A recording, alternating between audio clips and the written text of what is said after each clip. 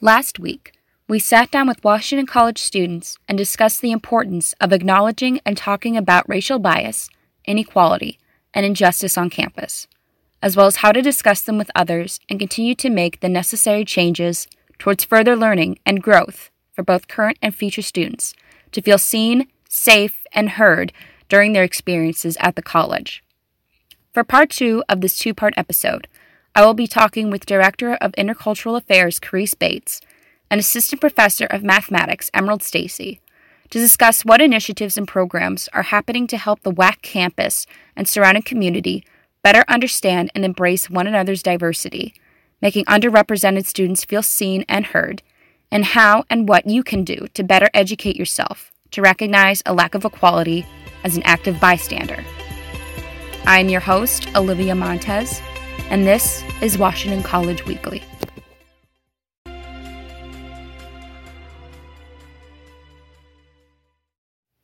Our first guest today is Carese, the Director of Intercultural Affairs, Program Coordinator of Washington Scholars, and Advisor to the Intercultural Affairs Collective. Carese, welcome to the show. So, first off, how would you describe your position at Washington College? Yes, I would describe my position as, people refer to me as diversity expert, but I don't like the term expert by any means, because I think when we're talking about diversity and inclusion, we're all learning together. So I more so view myself as the vehicle for students to learn about intercultural affairs and to create some harmony and to create awareness and to create education around intercultural differences, diversity for students. And again, I serve as a resource for the student body as it regards to diversity, multiculturalism, interculturalism, inclusion, those various diversity aspects. So the elephant in the room here is the recent microaggressions and similar incidents that have happened. And it was made clear by several student-led organizations, including African Student Union, Black Student Union, the Honor Board, and Cleopatra Sisters, just to name a few, on campus who both through demonstrations and meetings, as well as written declarations, have made making aware of this issue. What was vital to keep in mind when we approach and evaluate what to do next in terms of this issue, addressing it, and basically keeping the conversation going? Yeah, I will say the letter of demands was very eye-opening. The administration have heard, things about improvement, but seeing it in writing in such an eloquent way, I think really was helpful in having the administration's ear and to actually know how to communicate the changes that needed to be made. It provided some direction for the administration. So it was clear, very eloquently written, and concise with the direction that students of color and other underrepresented students need to feel seen on campus. So I believe that the purpose for that was very eye-opening, and I believe that it truly helped start the process of change. As we all know or are aware of, change is slow. So sometimes we feel change is not being seen as fast as we would like it to be seen, or that nothing's happening or things are still in limbo. But again, change does not happen overnight. It takes a lot of collaboration, a lot of critical thinking, and a lot of open dialogue and conversations to understand what really needs to happen and what really needs to change. I will say that the administration has upheld their part with making sure that the demands are something that's not fell to the wayside. So as students and the campus community is aware, we had leadership changes. And with leadership changes comes, the leaders' way of implementing what they need, what they want to see, what they want changed. And I will say that the administration held fast to those letter of grievances and demands to make sure the new leadership was very much well aware of what's currently occurring. So during the search committee, the interim presidential search was very aware of these letters of demands and wanted to make sure that we're adhering to them.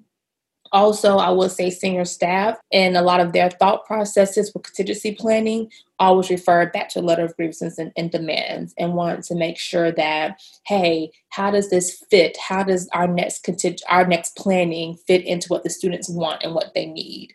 So another instance, the bias incidents have been updated. We will be announcing that on campus very, very soon. So the updated bias protocols has been really fleshed out, thought about, and concrete. So again, we'll release those and flesh those out and let the campus know. The Intercultural Center, we have received the grant for that. So we have the funding. It's just a matter of next, getting the contractors and start to break ground for that. And that's, I would say, a huge area and strength and growth that we can physically see. It doesn't seem like it's not happening because we're not on campus, we can't see it. But that's huge within a year to say, hey, we need this center. Everyone really came together, and with the help of student affairs and advancement, we were able to find the funding for the Intercultural Center. With Dean Harvey in the role of the provost, he's very much aware on the curriculum and academic side what needs to happen for diversity efforts and initiatives. So again, the administration, when they are moving forward, they're not treating diversity as a checkoff, but more so as an inclusive progression that needs to happen for the campus. This center will provide rooms and locations where students can actually gather and hang out. Actually, will have some not curriculum programming to it, but it will have space where we can do curriculum programming. So where my office sits now in Caroline House, we can't really have that center feel because it just doesn't provide the space for it. So you have the Center for the Study of Black Culture, and then you have administrators' offices. With the Intercultural Center, you have conference room, you have a computer lab, you'll have office space for multicultural organizations, you have the director's office there, you have a prayer room, gender neutral bathrooms, you'll have the Center for the Study of Black Culture. So you actually will have a brick and mortar physical location that is the safe space. You don't have to worry about anyone else borrowing the space at the same time, but you'll have your actual safe space where you can convene. Definitely a lot. It's more enriched to just a safe space. The Intercultural Center is a safe space. It is a space that students can call their own. Other intercultural or multicultural centers that I am aware of, students, again, it's their home away from home. So we'll still have that feel of student conglomerates and meeting and just where student interactions and engagements can happen. Briefly taking us out of the Washington College campus and into what has been happening, what we have witnessed in the news time and time again concerning the recent Black Lives Matter protests, as well as the deaths and lack of justice that have regarded Ahmaud Arbery, Breonna Taylor, George Floyd, and Walter White. How do we at Washington College talk about this further? What is important, again, to keep in mind, aside from collaboration and critical thinking? I think it's not shying away from conversations. I think it is including active listening. And sometimes when you have people who might not have the same ideologies as you share, but it's also just being respectful and have that active listening voice. I think in communications is kind of happening forever. We don't hear each other. We don't understand how someone arrived to that point. And we approach conversations ready to respond instead of being available to listen. So I think, again, is not shying away from these conversations, but always say lead with love, have active listening. And if you feel like you want to create more policies, find a group, maybe join forces with the Social Action Committee for Race and Justice in Chestertown. They are a community that is very much grassroots, very connected with the community, the people of the community, and to make social change within Chestertown. So they're having these political meetings with the mayor, with the police chief. So I think that is definitely one way if you want to remove yourself beyond the community, is get involved in the local level. Find an activist that you align with. Any donation helps. So if you can donate $1 to these groups, help fund and donate. See about if there's something that happens very close to home, seeing how it may be an activist or maybe just showing a TED Talk with your core group of people on what's happening. It seems like there's an uprising of these of this police brutality happen. In actuality, it's not. It's just that we have a camera to shed light on them now, and the power of social media. So really use social media for its good, really use it to promote, create awareness. One of the primary concerns that students of color that I have interviewed have voiced is with the campus having enacted certain policies, including expanding upon diversity, equity, and inclusion on campus, as well as addressing their not so inclusive past. One of the main ideas that they kept bringing up was how this needs to continue, that this change needs to keep happening, that to be authentic to them. What do you feel that Washington College can continue to do to make this authentic? I think we're definitely in the awakening phase. The more I verse myself in this field of work, the term woke, it has a superficial connotation to it. Because even though if you're woke, that means you're not omniscient, you don't know everything. So I think for Washington College, we're at that awakening, which is a beautiful place to be. Because we're open to what can we do more? How can we learn? I can, maybe 5 years from now, you want to make sure that the students at Washington College, they have a greater experience than you have. So as an alumna of Washington College at one point, you're going to make sure, I know for myself as an alumna of my alma mater, we didn't have a student center. So 8 years later, once the campus has a student center, I was happy that the campus has grown that way. And you want to make sure you leave a mark on the campus so that the generation that comes after you has a better experience. So I think it's holding people accountable, people in these places of positions and positions of power, making sure that you're speaking up when things just don't seem right. And even if you're fearful of making a mistake, if you speak up, again, I think you're using the concept of leading with love and just say, hey, I hope I'm not making a mistake here. But even if, again, it's holding professors accountable, maybe during that office hour and say, hey, this textbook that we're reading from and learning from, it doesn't have too many diverse perspectives. How can we learn more about diversity? And, I'm just throwing an example out. I'm not saying this is what's happening. How can we learn about diversity in our biology class? We're using all these Eurocentric theories and the world is larger than this one lens. So again, I think it's continuing the conversations, holding people accountable, and being the change you want to see. So filling in those gaps. If you're really passionate about having a diverse population on campus, maybe working with the missions or the Georgia Generals and just asking these questions of how can we get more diverse students? Maybe I can be a general and as a person of a different culture to help people get here at Washington College. So I think rolling your sleeves up, getting involved, and always just thinking from an inclusive lens.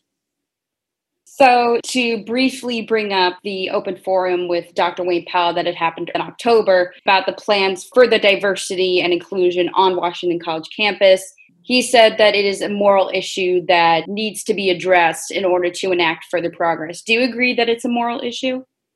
Completely. Because as it states, the term diversity or inclusion trainings are so divisive. And when you even make it into a political conversation, it becomes divisive. I look at it from an intrinsic perspective. How am I thinking or what actions am I showing that could possibly harm or further systemic racism in our country? So when I think about being accepting of others' differences or even understanding differences, I think it comes back to a lot of our values and our morals. So I do think that it's changing the culture at Washington College. It truly is. And unfortunately, a lot of these spaces that have existed this long is not reflective or mirroring of our country today. So by 2040, they're predicting that 60% of the country will be a country of color. So we have to make sure that we are placing resources and support, and we're not isolating people of color, that we're embracing the change, the browning of our country. Because when we leave Washington College, this protective and beautiful campus that we're on, you're going to be faced with people that are a lot different from how you are. So how do we start teaching students to have that moral courage and to be productive citizens when it comes to embracing diversity? So, in terms of being, as you said, inclusive citizens, as being critically mindful of other people around us and how their emotions play into possibly our actions and our own behaviors.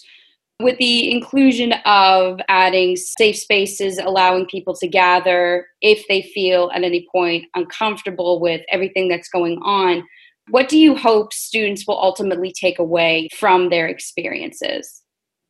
That they were heard, that they were appreciated, and that they were celebrated.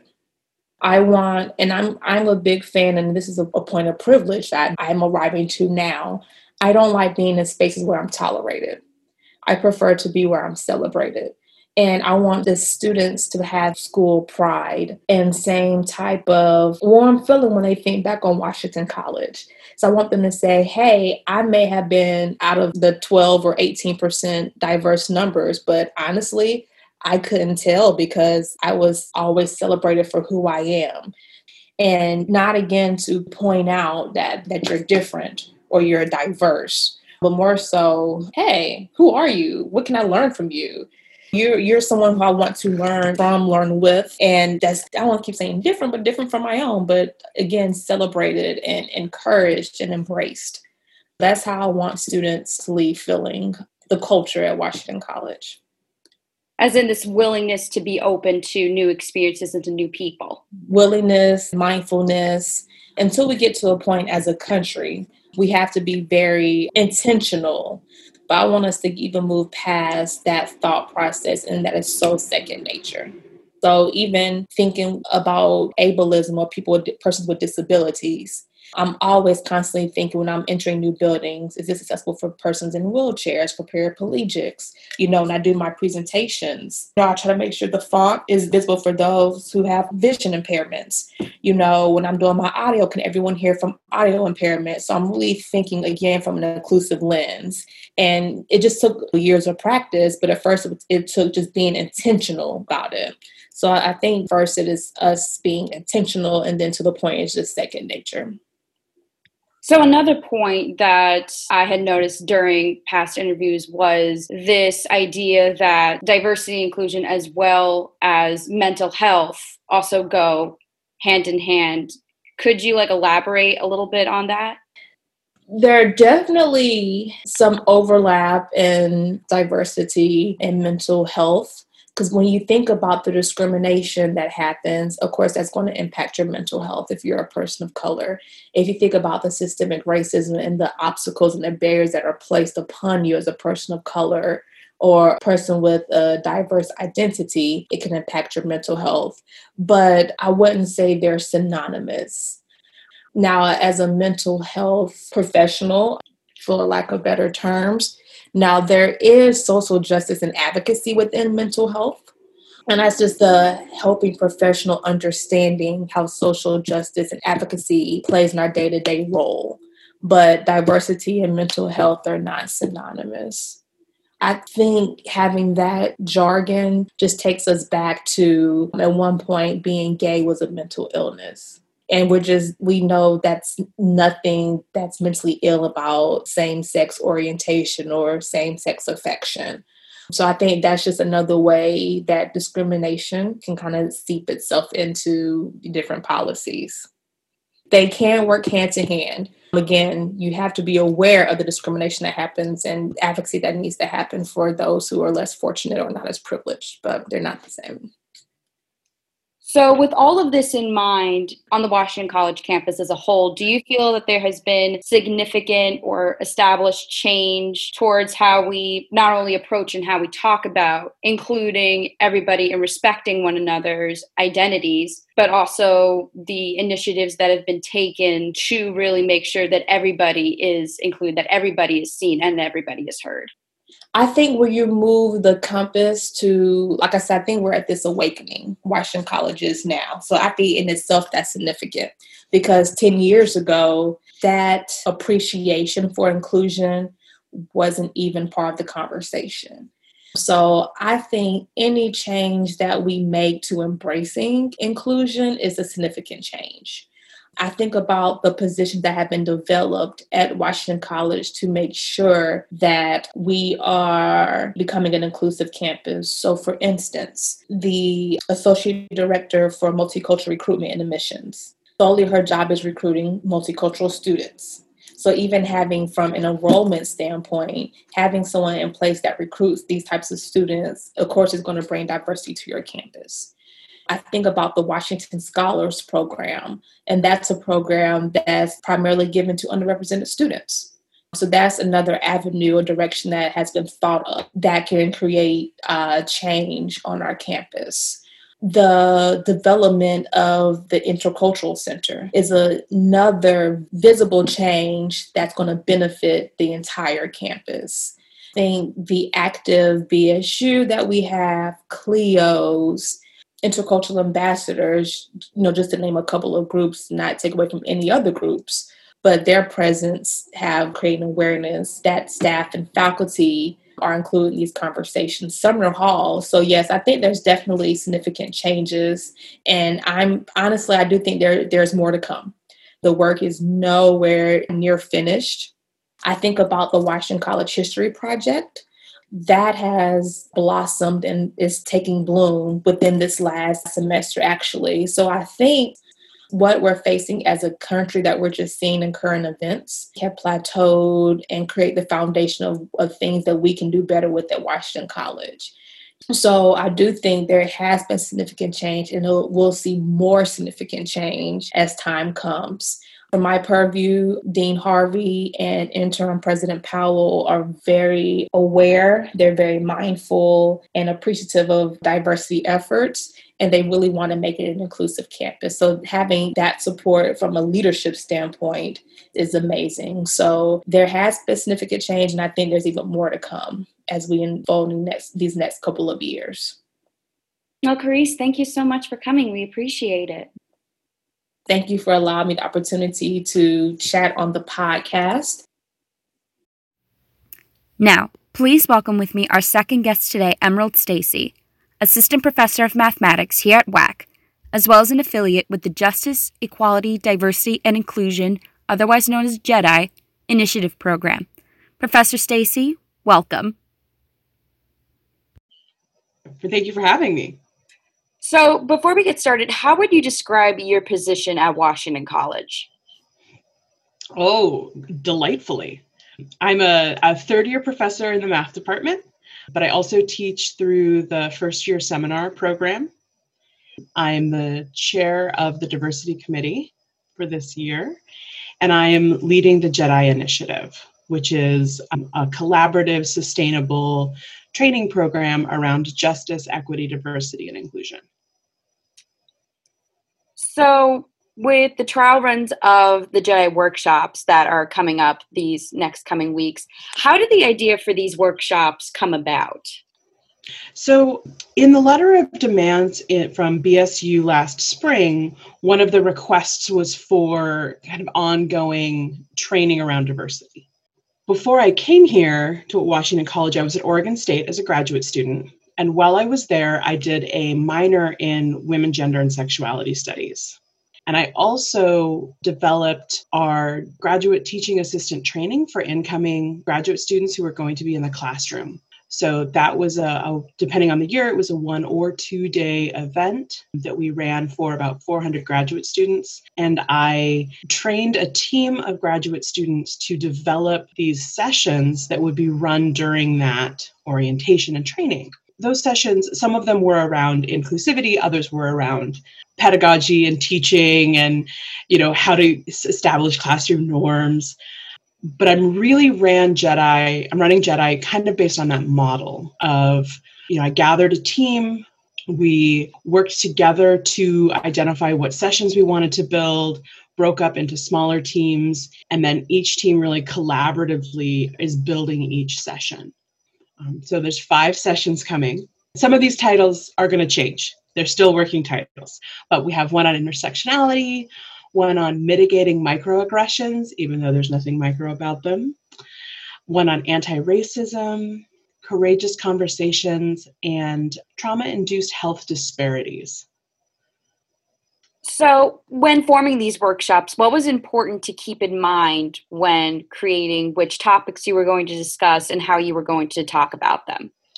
So it was really important to me that the teams be passionate. And that could be people were coming to a topic because they knew a lot about it already and were really interested in it. Or it could mean that they didn't know a lot about it and really wanted to get to know more. I really want this to be something where to become part of it, you do not have to be an expert. You do not have to know a lot. You can be part of it. You can be part of building it, regardless of where you are on your own path. So, when we're collaborating and creating these, nobody is an expert in the room. We're looking at what experts say. We're looking at what other schools are doing, what other trainings are doing. How do we think that might look at WAC, knowing our student body and our faculty, what could be a good fit here? So without giving too much away as to what the workshops will consist of, what can participants expect during each workshop? So the workshops are going to be capped at 15 people. These are small sessions. I like to think of it as like the craft brewery of diversity trainings. These are small and really well curated, and the facilitators will have agency throughout the sessions to pivot and adapt to what happens in the session. So my goal is in each session that like really juicy, good conversation happen. And so we've designed workshops to hopefully create a space for that conversation to happen. And there will be information and activities that we're hoping to lead there, but everybody who's facilitating it has some options that they can actually change mid-session to be like, oh, this is where the conversation is going. Like, this would be more appropriate. If in the first activity, if you have 3 activities planned, but the first activity, the discussion is robust and really great stuff is happening, like we don't have to keep moving forward with our curriculum if we're already doing the work right there. In terms of ahead of time for those who are willing to participate in these trial runs of these workshops, is there any way that they can prepare ahead of time, or how can they prepare ahead of time to further contribute to the conversation? So I'm hopeful that everybody will have had access to the EverFi training, which I know students have all had access to, and we don't yet have access for all faculty and staff. But the assumption was that everybody will have been through that to have kind of a baseline vocabulary and language and some things that we can, as a group, reference back to.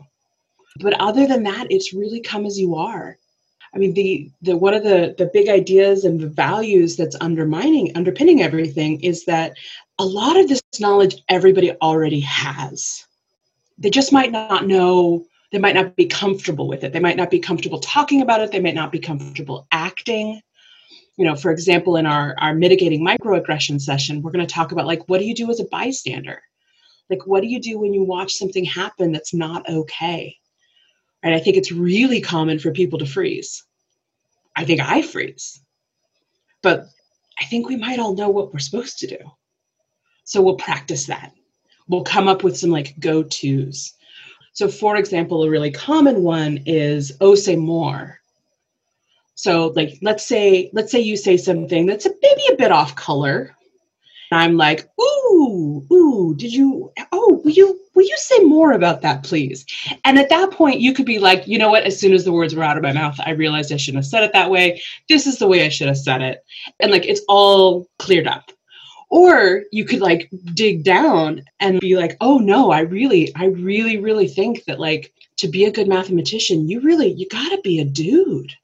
I just don't think women can do it, right? Like there are things you can do to really kind of like open up and get to kind of more the core of the issue. And so there are these like kind of go-to techniques we can use that we'll be going through and practicing in the session. So with the trial runs of the specific Courageous Conversations and Mitigating Microaggressions workshops, what was vital to keep in mind when approaching having those specific conversations when regarding how to talk about race and how to talk about what to do when you witness a microaggression? I think it's really important to recognize that a lot of people are learning how to talk about really difficult topics that have been off the table. So we're learning how to do it. It's not going to be pretty. It's not going to be perfect. Nobody's going to leave one of these sessions with like, I am now completely 100% woke.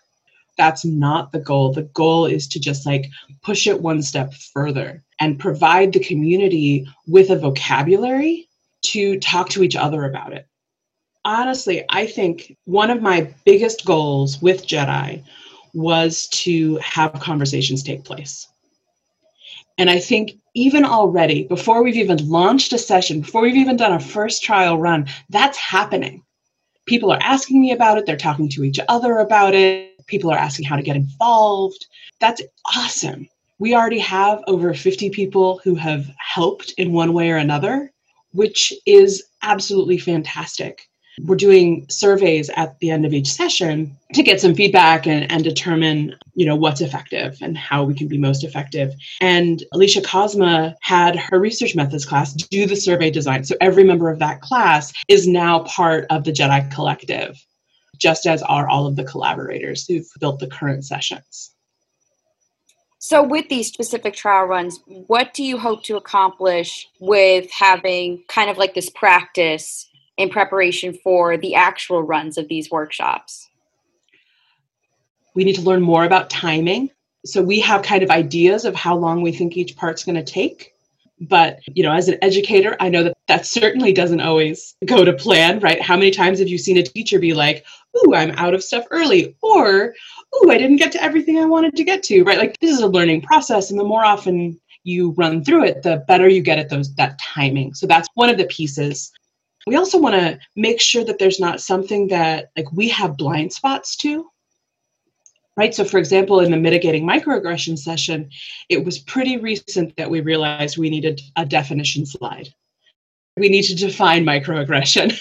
And luckily we caught that and it's in the session now. But that was something that could have come out in the trial run, which was like, obviously, we need to define microaggression in the beginning of that session. But when you're in the thick of it, you might not see that. So we want to look at timing. We want to really build confidence in the facilitators. It is usually faculty members are experts in their field whenever they get up in front of anybody. And right now we are asking faculty and staff members to get up in front of people and facilitate sessions that they're not experts in. And that's a little uncomfortable.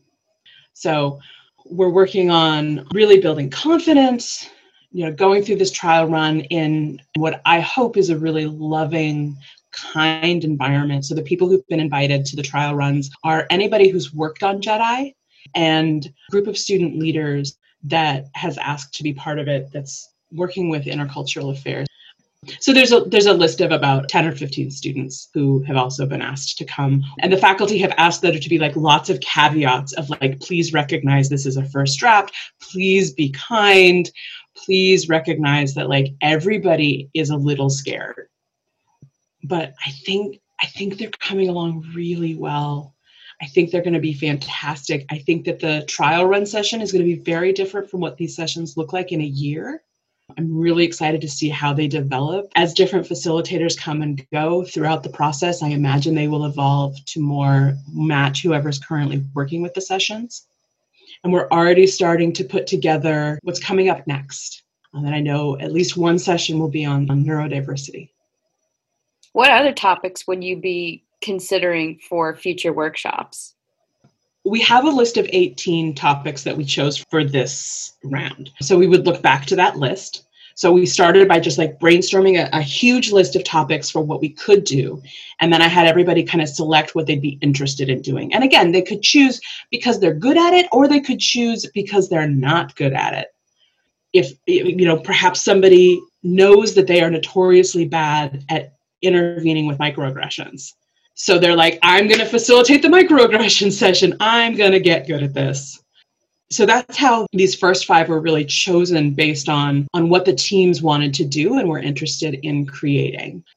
It's all volunteer based. So I didn't want people to be in a situation where they were volunteering their time to do a session that they weren't interested in. Each person on the team to build a session devotes about 20 hours, and that really could be more.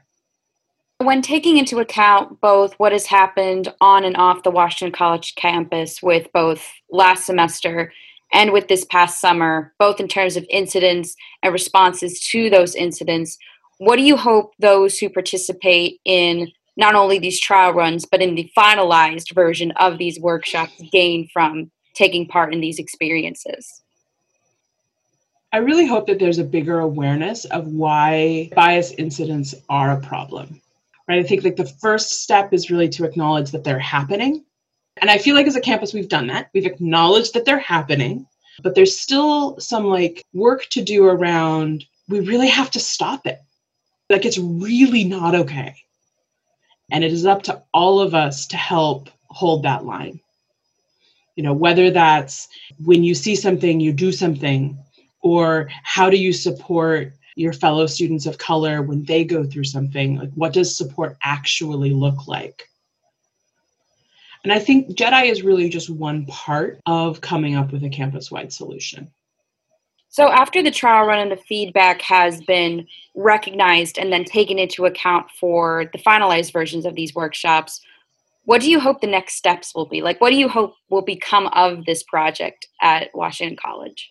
So starting in spring, where we go live, sessions will be offered in a variety of ways.